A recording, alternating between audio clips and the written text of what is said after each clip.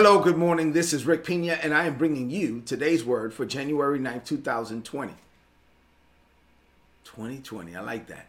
All right, so I'm teaching a brand new series entitled Great Freedom, and I've been waiting to get to 2 Corinthians chapter 3 all week. This morning, I got the green light from God, so we're going to get to it. So this is 2 Corinthians chapter 3, verses 7 through 18. This is a very long passage, so it's going to take me a while to get through it.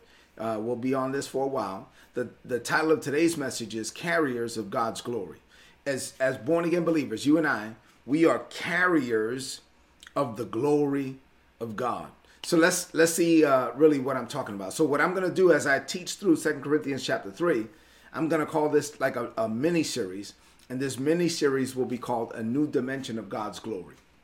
As born-again believers, and once we receive the Holy Spirit, we are walking in a new dimension of God's glory. And really, that's something that I'm hearing for this season as well. So let's get into the word. 2 Corinthians chapter 3, verses 7 through 18. I'm going to read this to you from the easy to read version. Here we go, beginning at verse 7. Paul says, "The old agreement that brought death, written with words on stone, came with a certain level of glory. In fact, the face of Moses was so bright with the glory of God, a glory that was ending, that the people of Israel could not continue to look at his face. So surely the new agreement that comes with a life-giving spirit has even more glory." This is what I mean. He says, the old agreement judged people guilty of sin, but it had glory. So surely the new agreement that makes people right with God has even a much greater glory. That old agreement had glory, but it really loses its glory when it's compared to the much greater glory of the new agreement. If the agreement that was brought to an end came with glory, then the agreement that never ends has a much greater glory. We are so sure of this that we can speak of this openly. We are not like Moses, who put a covering over his face. He covered his face so that the people of Israel could not see his face or the glory. But this glory was fading away. And Moses did not want to let them see that it was ending. But their minds were closed. And even to this day, when those people read the writings of the old agreement, that same covering hides this meaning. That covering has not been removed for them, but it was taken away for us through Jesus. Yes, even today, when those people read the law of Moses, there's a covering over their minds. But when someone changes and chooses to follow the Lord, then that covering is taken away. Now, the Lord I'm talking about is the Spirit. And where the Spirit of the Lord is, there is freedom. And our faces are not covered. And we are able to show everyone the Lord's glory. And we are being changed to be like him. This change is in us, and it brings more and more glory, which comes from the Lord, which is his Spirit. Now, my God, there is so much in that of course is going to take me a while to get through it. But I'll cover a few things on today. So what does this mean to you today about the glory of God? I have two things to share with you on this morning. I want you to prepare yourself now to receive what God is saying. Two things. Number one, here we go. The old covenant was the ministry of death, and the new covenant is the ministry of life. Let me make sure that I explain that. The Apostle Paul called the old agreement, which was written with words on tablets of stone, he called it the ministry of death. That's 2 Corinthians chapter 3 and verse 7. Now, in verse 6, he said this right before verse 7. He said, God has made us to be able ministers of a new agreement from himself to the people. And this is not an agreement with written laws, but is an agreement with the Holy Spirit. The written laws brings death, but the Spirit gives life. So he was like, no, the written laws, written with words on tablets of stone, that's the ministry of death, but the Holy Spirit is the ministry of life. Let me make sure that you understand the difference. The purpose of the law, there's nothing wrong with the Ten Commandments. Actually, the Ten Commandments are too right? So the purpose of the law was to show man the error of our ways. It was designed to show us that we need a savior. By giving us rules that are so perfect that no human outside of Jesus could comply with these rules, the Father was bringing man to the end of himself, right? The goal was to show us that we are sinners outside of him. So sinners who need a savior, we need to be saved from our sin. In this way, the law is the ministry of death. Now, on the other hand, Paul says the new covenant, which was ratified in Jesus' own blood, is the ministry of life. The old covenant proves to us that we are wrong. Under the new covenant, we are made right. Now, we're not right because of what we do, and we're not right because of what we fail to do. We are only right because of what Jesus did. In Christ Jesus, we become the righteousness of God by faith, not by our performance, but solely by faith. And to make a good story even better, watch this. God took it a step further and then said, not only am I going to make you the righteousness of God, not only am I going to take Jesus's righteousness and put it on you, but I'm also going to fill you with my spirit. So when we're born again, we get to receive the precious Holy Spirit. At that point, not only are you righteous, but you are also filled with God.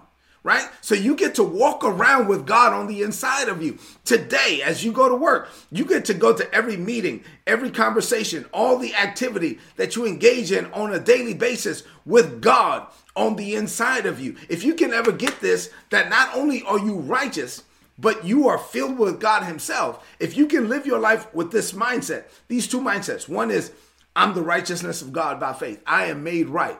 Not because of what I do, but because of what Jesus did. I am the righteousness of God by faith. That's a mindset. Here's another mindset. I have God on the inside of me. I am God inside minded. God is on me and in me and with me and for me. There's nothing he can't do. Therefore, there's nothing I can't do. I can do all things through Christ who lives on the inside of me. When you have those two mindsets, then you live your life as an emissary from heaven and as a conduit of God's love and his light and his power in this world. That's good news. Number two, we have a glory that does not fade away. And I'm going to deal a lot with this in this little mini series. The Apostle Paul said in verse 9, 2 Corinthians 3:9, the old agreement judged people guilty of sin, but it had glory. So surely this new agreement that makes people right with God has a much greater glory.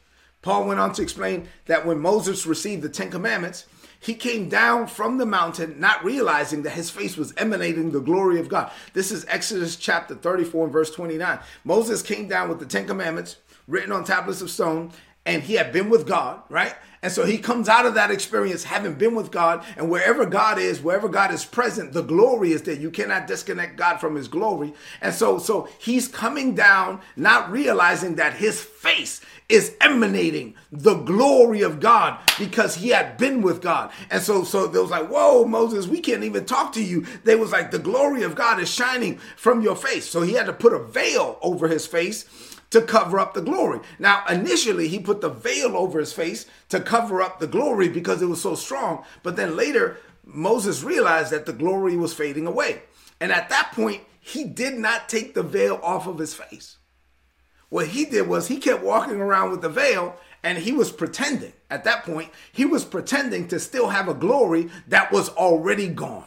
Now, there's a lot I can say to you about this, and I'm going to teach on this in this series. But for this morning, I want to give you 3 quick nuggets as I close. Here's the first one. When you spend quality time with God and you walk away from that encounter, there should be a residue on your life that people can notice. The second point, people should know that you are a man or a woman of God, someone who knows God. I mean, I've met people in the airport, I've met people on planes or whatever, and they go, And they'll just ask me, are you a pastor?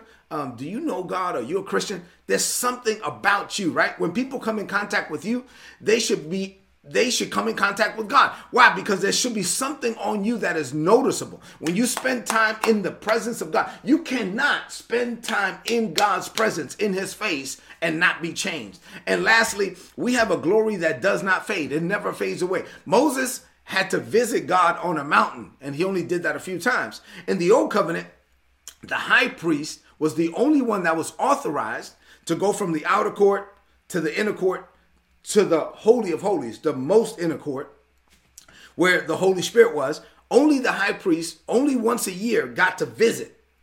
the Holy Spirit, got to visit. And so here you have Moses who got to visit God on a mountain. He did that a few times. In the Old Testament, only the high priest was authorized to go to the temple of God from the outer court to the inner court to the most holy place, only got to visit the Holy Spirit once a year. And here we are in the new covenant. Under the new covenant, we are the temple of God, and the Holy Spirit lives on the inside of us. So now we're getting to carry around a presence 24/7 by 365 that these people could only visit. So we're not visiting God. We have God on the inside, and our glory does not fade away. And so we have a glory that is permanent. We're born again. We're filled with the Holy Spirit. We're covered with the blood of Jesus. Listen, as you enter this day cognizant of the fact that you have God on the inside of you, that his presence is there, and this glory never fades away. So spend time with the God that you have on the inside of you. And as you do, then the glory that you have on the inside is going to be seen. When people come in contact with you, they will come in contact with God, and they will come in contact with his glory, because the residue from the encounter will still be on you. That is good news. Let's close this message out with a declaration of faith. I want you to lift up your voice and say this. Say, Father, I thank you for sending your son, Jesus, to ratify a new agreement. The old agreement was the ministry of death. Under this new agreement, I get to enjoy the ministry of life. I have been made the righteousness of God by faith. Jesus' righteousness was imputed to me. It has been attributed to my account. I am now righteous, and I'm also filled with your spirit. I get to carry around your presence. As I spend time with the Holy Spirit, I get to encounter you intimately. And as I do, I leave those encounters changed. When people come in contact with me today, they will know that I have been with you. I walk around with the residue of your glory all over me. I declare this by faith.